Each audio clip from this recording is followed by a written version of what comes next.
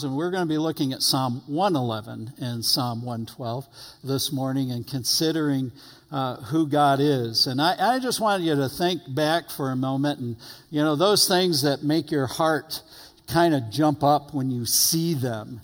It might be that which is the Grand Canyon. I have never seen the Grand Canyon, but maybe you have, but I understand it's such a spectacular sight. My son and daughter-in-law went, and they had the joy of sitting on the east side and watching the sun come up. And so as the west side was just enhanced with light, and they were just in awe of the spectacular view that was there and the wonder of it all. Maybe it's here something local, like being down in the Garden of God and looking up at Pikes Peak as the sun is setting and the radiance of that and the beauty of it and just something that grips you. I remember coming into town real early one time. We live out in Falcon, and I was driving down 24, and just at a time when the moon was full. I mean, vibrantly full, and it was sitting right on top of Pikes Peak. And of course, in my little car, as I bounced along, it almost looked like it was dancing. And I was just in awe of what we have and what we can see. And maybe it's some of the pictures of outer space, like the Milky Way and the galaxy that we have, and just the radiant beauty that is there, that is captured for us now through various means, whether it's the Hubble or those kinds of things. But this morning, as we look at these Psalms, I want us to consider what it means to live in awe of God. What does it mean to consistently live in awe of God? These two Psalms were written for the festivals and for the different feasts that took place in Israel. We do not have an author.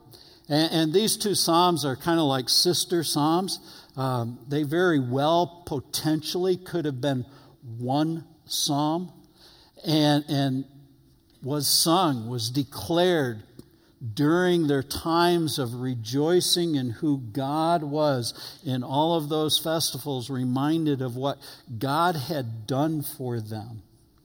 And to me, if we looked at it as one psalm, it would come back and point very vibrantly to verse 10 and verse 1, verse 10 of Psalm 111 and verse 1 of Psalm 112, where we would read, "The fear of the Lord is the beginning of understanding, as well as blessed is the man who fears the Lord," living in awe of God.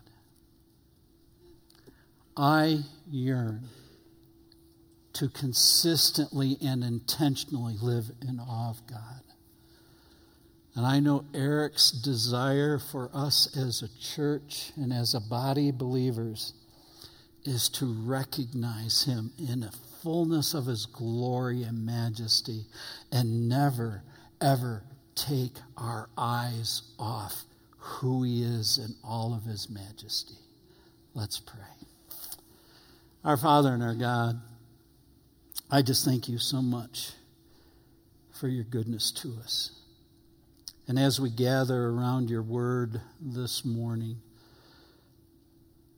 I pray that it would point us to you and you alone, because life is about you and you alone.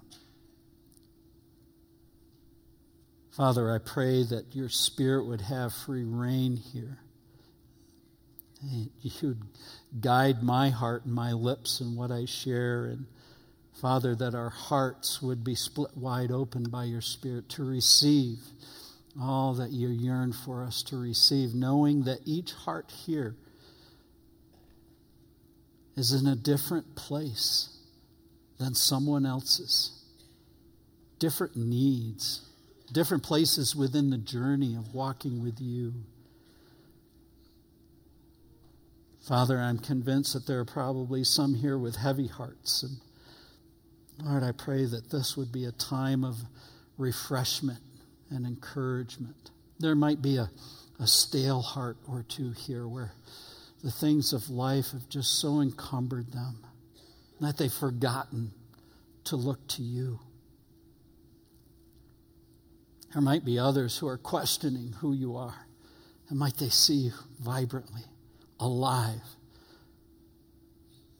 And Father, for the believer who wants to walk with you, I pray that they would be encouraged in such a profound way that we would do it more diligently for your glory and your glory alone. We thank you for this time where we could worship you. We thank you for this time where you can meet with us and we can meet with you. For it's in your Son's name we pray. Amen. Living with God, living in awe of God. The very first thing that we're confronted with is a thought of relationship. Look at verse 1 of Psalm 111. It says, "Praise the Lord. I will praise the Lord with my whole heart in the assembly of the upright and in the congregation." The psalmist is declaring in the center of this festival, I'm going to sing out. I'm going to rejoice in who you are and the reality of the relationship that you have brought to pass. For an Israelite, it was the fact that they were their chosen people. And he just wants to celebrate, and he's going to do it with his whole heart. And you and I, we need to worship him. We need to ascribe majesty and worthiness to all that he is through a relationship that he has started for you and I today in the church through his Son. The wonders of salvation. I was raised in a home where it wasn't religious and God's word wasn't a part of life at all. And so to think that I could have a relationship with God, let alone thinking, is there a God, was true in my heart and life until I got into my 20s and I began to think about it, married with kids, and there might be something to the fact that there is a God. And I had no clue. A relationship. The psalmist is all excited, and wonderful, excited because God is a God of relationship and he started it. He called Israel out. He called Abraham out. He called Moses to direct them out of Egypt. He did the work. For you and I, the work is done at the cross of Calvary. Amen? And the wonder is that there you and I can come and believe that Jesus is the Christ, the Son of the living God, and it is through his sacrifice that the atonement was made, where my sins, your sins, were covered in the blood of the Lamb, in the wonder of forgiveness, relationship. Think about the different relationships we have in life. If you're married or engaged or have a significant boyfriend or girlfriend, the relationship and the commitment and the time that takes to really build that. The psalmist is declaring, come on, let's do it with our whole heart. I am convinced of this. You saw the video there, and remember the gal that just broke up laughing, and she put her head down and she was just cracking up. Now, I have no idea what they asked her. I just know that probably if it had been my wife in my early 20s would be that something like this. I want you to know that God can change Rich's heart. And she probably would have cracked up laughing like, whoa. Because my heart was so hard to the things of God.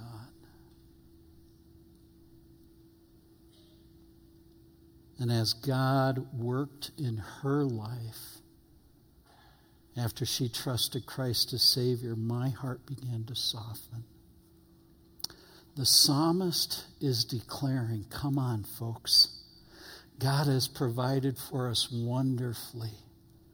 Let us sing and rejoice. We just did that together, did we not? And the question is whether we did it with our whole heart, whether we just sang the songs because they were nice and pleasant, or whether we were just ascribing to God. Your presence is welcome here. You are marvelous. You are wonderful. You're a good, good Father. The wonder of who God is. Relationship. God has brought it to pass. The question is whether or not you and I have entered into that relationship. The psalmist sees this and he starts praising God for all that he is. The second thought that I see in these Psalms to live in awe of God is understanding. Literally living in knowledge of Him. Awe will arise in your heart. In other words, expand and grow as we comprehend more and more about His worthiness. As you and I comprehend more about what He has done. We will see that first in the fact that He has done great works. An understanding of His works. Cherishing His works. Look at verse 2. The works of the Lord are great, studied by all who have pleasure in them. I love that. And maybe the psalmist was thinking about the calling of Abraham. Maybe he was thinking about the 10 Commandments. Maybe he was thinking about Moses bringing them out of Egypt and the 10 plagues. Maybe he was thinking about the Red Sea experience. Maybe he was thinking about how God provided water in the wilderness, how He provided manna in the wilderness. Maybe he was thinking about how God had wonderfully brought them back from Babylon. I don't know, but what he is declaring is that God's works are great. Are you convinced today that God's works are awesome? I pray so. When you and I sit back and we look at the Grand Canyon or the sunsets or the sunrises, which are just awesome here, or we look out at pictures, concerning the Milky Way. If we are just looking at them for beauty's sake and we are not looking at them in the grandeur of the one who created it all, we are robbing ourselves of joy. We are robbing ourselves in our relationship with Him because He yearns for us to see Him. His works are awesome.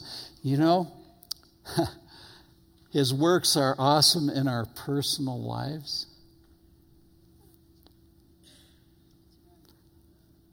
I was a sinner, lost undone, under condemnation.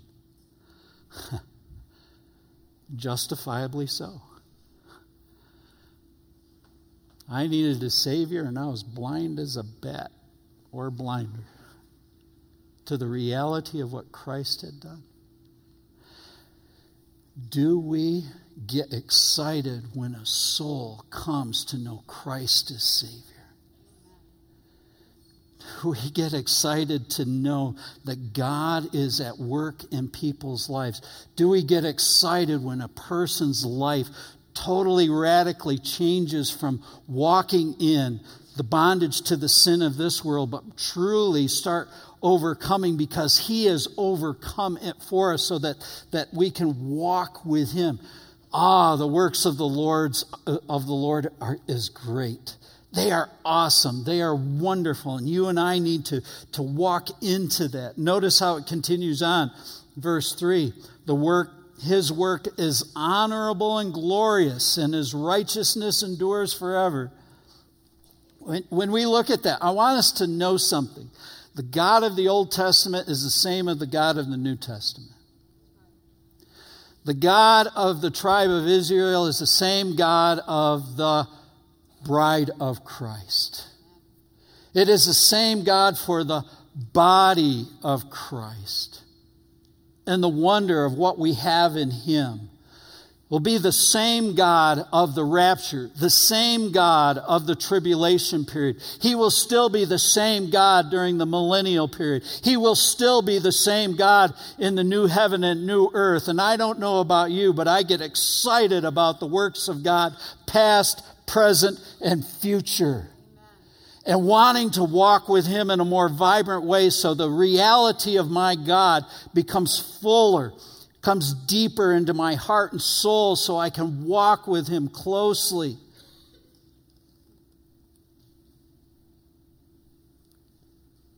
Look at verse 4. He has made His wonderful works to be remembered. The Lord is gracious and full of compassion. His works, they are continuous.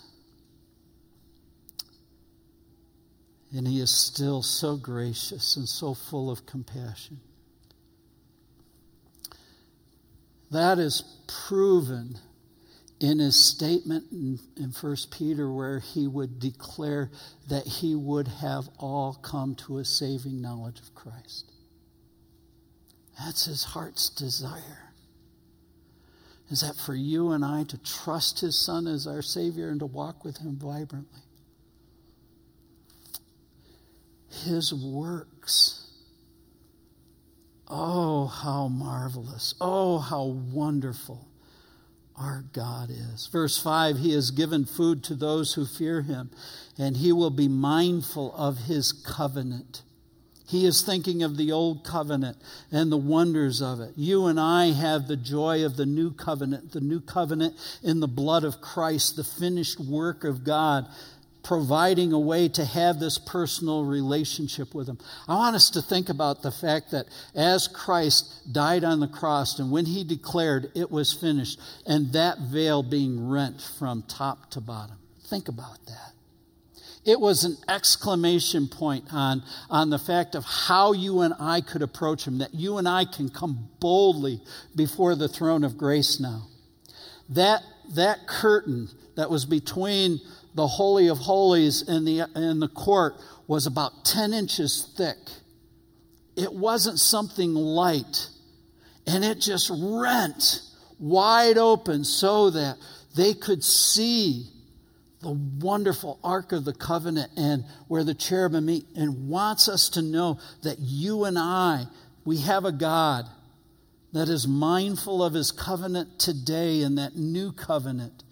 Verse 6, He has declared to His people the power of His works in the giving of the heritage of the nations. You know, God has declared for you and I to take the gospel to all the world, teaching them, discipling them, baptizing them, carrying out the gospel to all nations. And when we get to the book of Revelation, we see that wonderful joy that in heaven all nations are going to be represented. People's lives are going to be radically changed under the new covenant because they get to see God in all of His glory and the wonder of it. His works. The wonder of His works. Verse 7, it says, the works of His hands are verity, or certain, and justice. All of His precepts are sure. Did you catch that? His works are completely right. They are wonderfully true. They magnify who He is in our life. And He wants us to live in awe of Him. And I know for some of you guys, probably your stomach is growling a little bit now, wanting to get to lunch, and I understand. But I'm going to ask you to do something that might be a little uncomfortable, probably something that most pastors wouldn't do. But I'm going to ask you in a moment to all close your eyes. Please don't fall asleep on me and don't start thinking about lunch. Can you do that? There's no football games on, so you can kind of limit what you're considering. But I want you to just concentrate on the works of God. And I want you to start counting the different works of God that you know about or that you've seen that just blessed your soul. And if you come up with 5 on one hand, fine. If you have to use your other hand to get up to 10, fine. If you need to take off your shoes like Greg will, Greg Heredia, to count up to 20, that's fine too. Well, no, leave your shoes on. But count. And I'm going to give you a period of time to just consider the awesome works of God. So please close your eyes and start thinking of the works of God that you know of.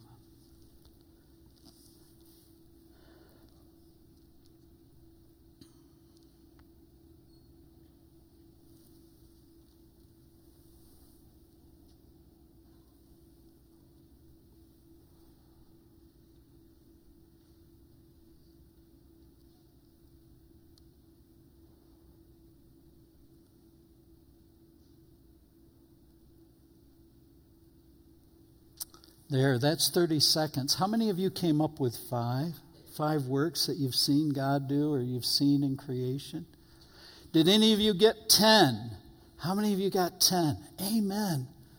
That means that you and I are concentrating and committed to seeing the mighty hand of God work. And by the way, Greg, the last group, they laughed a lot when I said that you had to take off your shoes. And I don't know why this group, maybe they don't know you. But yeah, the wonder of who God is and seeing him, looking at and cherishing his works. The second thing, if we're going to know him and understand him well, we need to value his character. Look at his character. Notice how the verses continue on. Verse 8, his precepts stand fast forever and ever and are done in truth and uprightness. He has sent redemption to his people. He has commanded his covenant forever. Holy and awesome is his name. For you and I to live in awe of God, we need to see all of his character traits. We've already seen his graciousness and compassion, and now we see his holiness. His holiness has not changed. His graciousness has not changed. His compassion has not changed.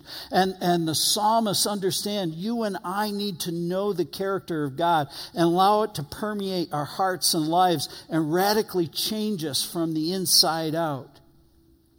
That thought of awesome, that means that there is a love that will not compromise.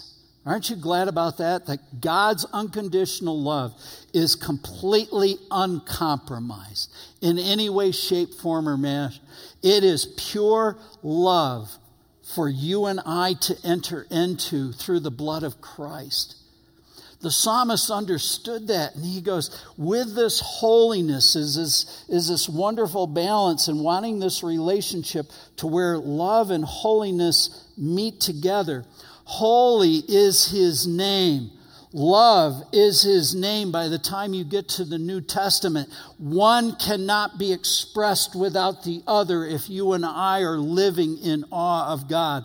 Both remain who he is and who he will continue to be, and how you and I will express worship when we are before his throne. A wonder of it. His character. His grace, his mercy, his forgiveness, the wonders of redemption.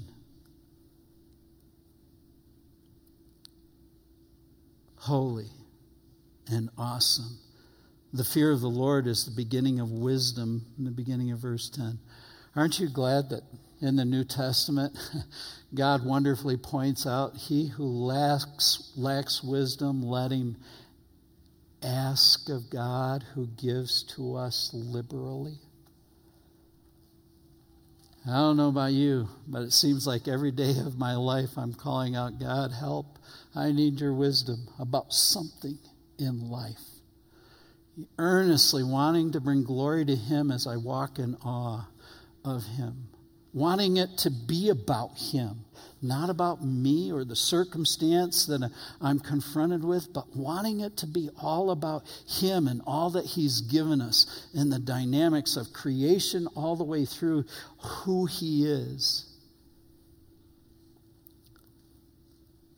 And understanding, cherishing His works, valuing His character, and lastly, loving His word. Look at the end of verse 10. A good understanding have all of those who do His commandments. His praise endures forever. And go right into Psalm 112. Praise the Lord. Blessed is the man who fears the Lord, who delights greatly in His commandments. They love His word. You know, this is God's love letter to you and I. Amen? And it is meant to be studied by all. It is meant to be understood by all. He has gloriously given us His Spirit indwelling so that as we get on our face before God, He will graciously reveal His word to us. And we are to enjoy it. You know, studying God's word or learning about God should not become a burden. It should be something that we actually enjoy doing and that we delight in because we know the power of the word, that it is living and that it's going to radically change who we are from the inside out. And for the New Testament, for the Christian, is putting off that old man, putting on that new man, being transformed through the renewing of our mind and our heart, Romans 12:1 and 2, so that we can present ourselves as a living sacrifice, which is just our reasonable service, enjoying His word, getting excited about it. My freshman year in college, our pastor had to have open heart surgery, and so he went to the seminary in college, and he asked a bunch of professors to come on out to fill the pulpit for him while he was undergoing the surgery and recovering from the surgery. And so they put out like 12 weeks so that different ones in the congregation could invite the speaker to their house for lunch afterwards. And so we signed up, I believe, for week 6, to just host whoever was coming that week. And wouldn't you know it, God in His infinite wisdom, He brings one of my personal professors who happens to be the most, in my heart, the most intimidating man on campus. And I'm thinking, oh, great. And his heart for God and his wonder and his love for God. But boy, he just for some reason intimidated me. Dr. Rembrandt Carter was his name. He's home with the Lord now. And his love. And God used him tangibly in my life so that I finished the course, so to speak, to finish up and be the man of God, the pastor that God has so wired me to be. And so we're sitting there at lunch, and he sits down right next to my 6-year-old daughter, about 6.5. And for that day, we had canned green beans as a vegetable. And we're passing, the meal around, and it's kind of quiet. I didn't know what to say. And so Dr. Carter took his green beans and he passed the dish to Heather, and Heather took her spoonful and passed it on. And he looked at her and he asked this profound question: "Do you like green beans?" And I'm thinking, uh-oh. Because I knew my daughter and she didn't really like green beans, but she also knew the rule of the house. She had to take that polite serving, and so she did. And she goes, "Yes." And I'm sitting there going, "Why, you little fibber. I know better than that." But she recovered grandly. She goes, "But I just love strawberries." In life, you and I, we have so many things that we need to do. We have so many things that we've got to be about doing. But delighting in God's word and enjoying it ought to be the thing that we want to do, that we earnestly delight in, because it reveals to us all that God is and all that he yearns to do in your heart and life, and how we can live for him so that he can be magnified in us and through us. Living in awe of God takes relationship. Living in awe of God takes understanding his works, understanding his character, loving his word. Last but not least, the thought of living in awe of God means living life with courage. Courage. Having a faith that knows God is in control. No matter what the circumstances of life are. The psalmist so yearned for them, no matter what was to come to pass, but living this life of courage. Notice what he says in verse 2. His descendants will be mighty in the earth. The generation of the upright will be blessed. They will get God's blessing. Health and riches will be in the house, and his righteousness will endure forever. Unto the upright there arises light in the darkness. And then we have a repeat. He is gracious and full of compassion and righteousness. You know, in the lives of the upright arises a light in the darkness. You know, I used to work in a salt mine a half a mile underground. And so I have been in a place that was totally void of light. Zero. You know, and I don't know about you, but maybe, you know, at some of the VBSs or something when you were growing up, and maybe they still do it today, but, you know, they teach your children, this little light of mine, I'm going to let it shine. Any of you remember that? Doing that? Yeah. You know, the first time I came here for a Christmas Eve service, I thought for sure Eric was going to do that with his with the candle that was lit, but he didn't. You know, the reality is the light of Christ. And you and I might be overwhelmed in thinking, my light doesn't radiate very far. And it's the light of Christ shining through us. But when you begin bundling them together, it becomes a beacon. And that's what he's saying. It starts with one and it continues on. And the wonder of who he is. His light shines through us. His character will be revealed in graciousness and compassion and righteousness. Verse 5, a good man deals graciously and lends, and he will guide the affairs with discretion. Surely he will never be shaken. The righteous will be an everlasting remembrance. He will not be afraid of evil tidings. His heart is steadfast, trusting in the Lord. His heart is established. He will not be afraid until he sees his desires upon his enemies. The psalmist is declaring, listen, God is in control. He is going to help us in every scenario. You and I just need to walk courageously. David shared something very similar. Keep your finger there in Psalm 112 and go back to Psalm 37. Psalm 37.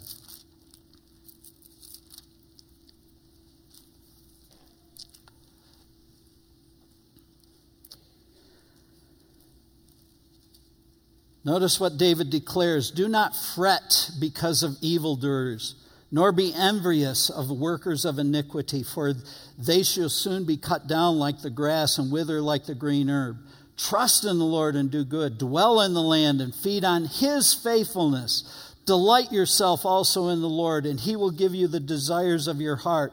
And I love that Pastor Ed shared that with us last week. And the wonder of delighting then brings his will out of our lives, and we will enjoy doing his will. Verse 5, commit your way to the Lord. Trust also in him, and he will bring it to pass. And he shall bring forth your righteousness as a light, your justice as the noonday. Rest in the Lord and wait patiently on him. Do not fret because of he who prospers in his way, because of the man who brings wicked schemes to pass. Cease from anger and forsake wrath. Do not fret. It only causes harm. He wants us to live courageously today, even in America. Live boldly.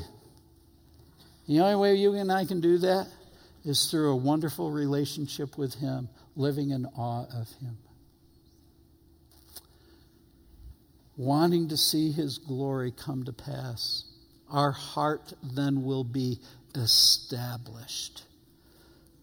It would be like the life that's referred to in Psalm 1, being that oak tree that's planted by the rivers of living water, and our leaves never, ever diminish or fall.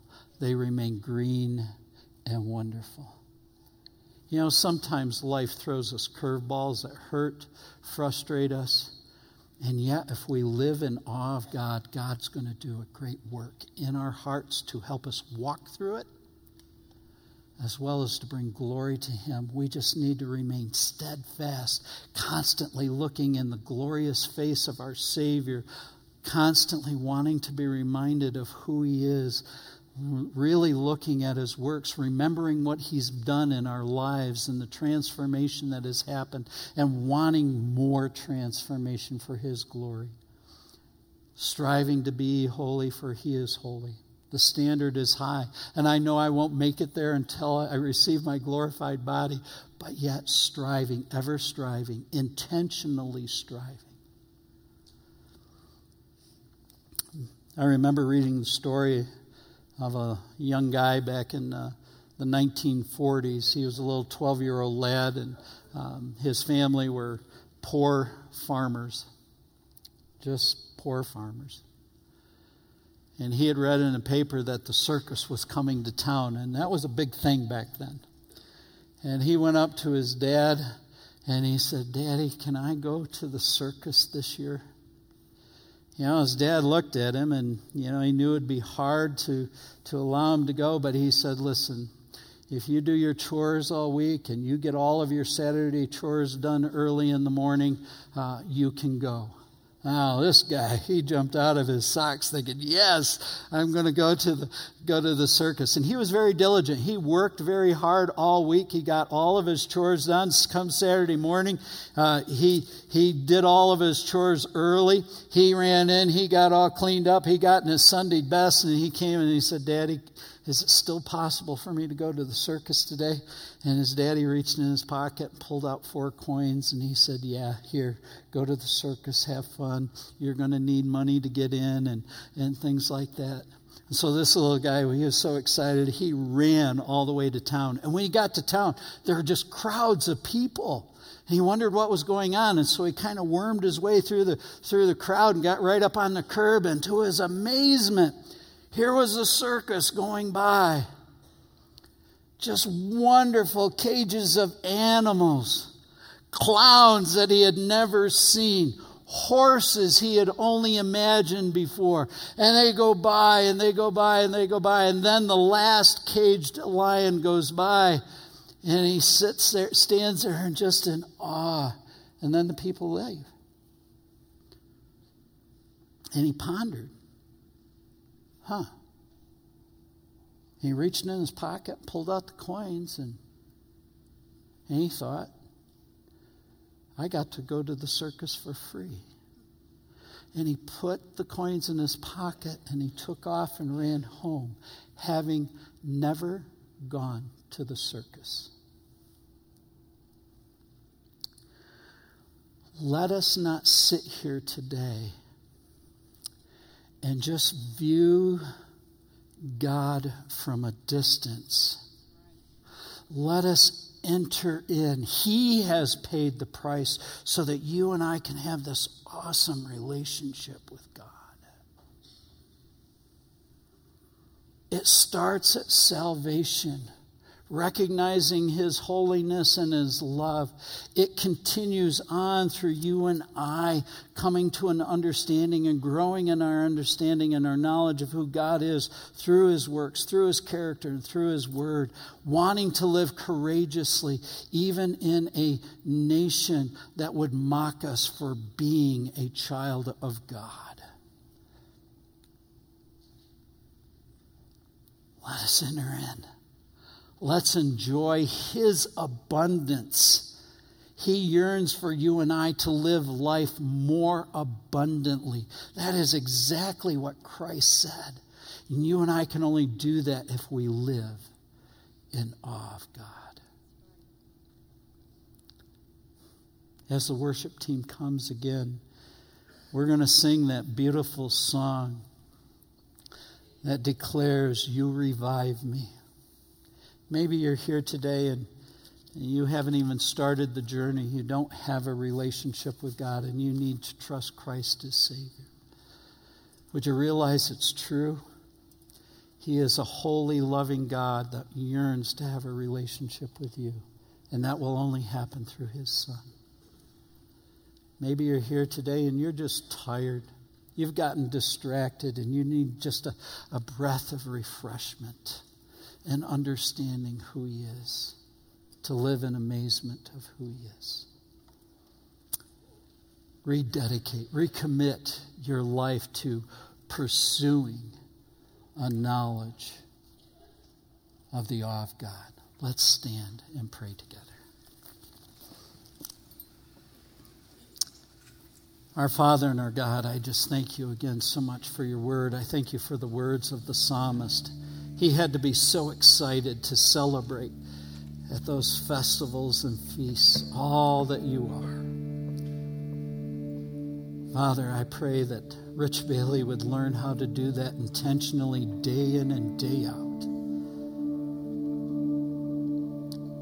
Father, our life is meant to be a marvelous journey walking with you. So might we not lose hope, because you are faithful. You are an awesome provider. And Father, how I pray that if there are any here today who has never trusted Christ as Savior, as the prayer teams come on the side, that they would come forward and just talk to us. And Father, for those who are weary or frustrated, distracted, maybe just filled with a little apathy, Father, may they just receive your fresh breath of your Spirit as we sing, and come and make the declaration, I want to live in awe of you. And we'll be sure to give you the praise, for it's in your Son's name we pray.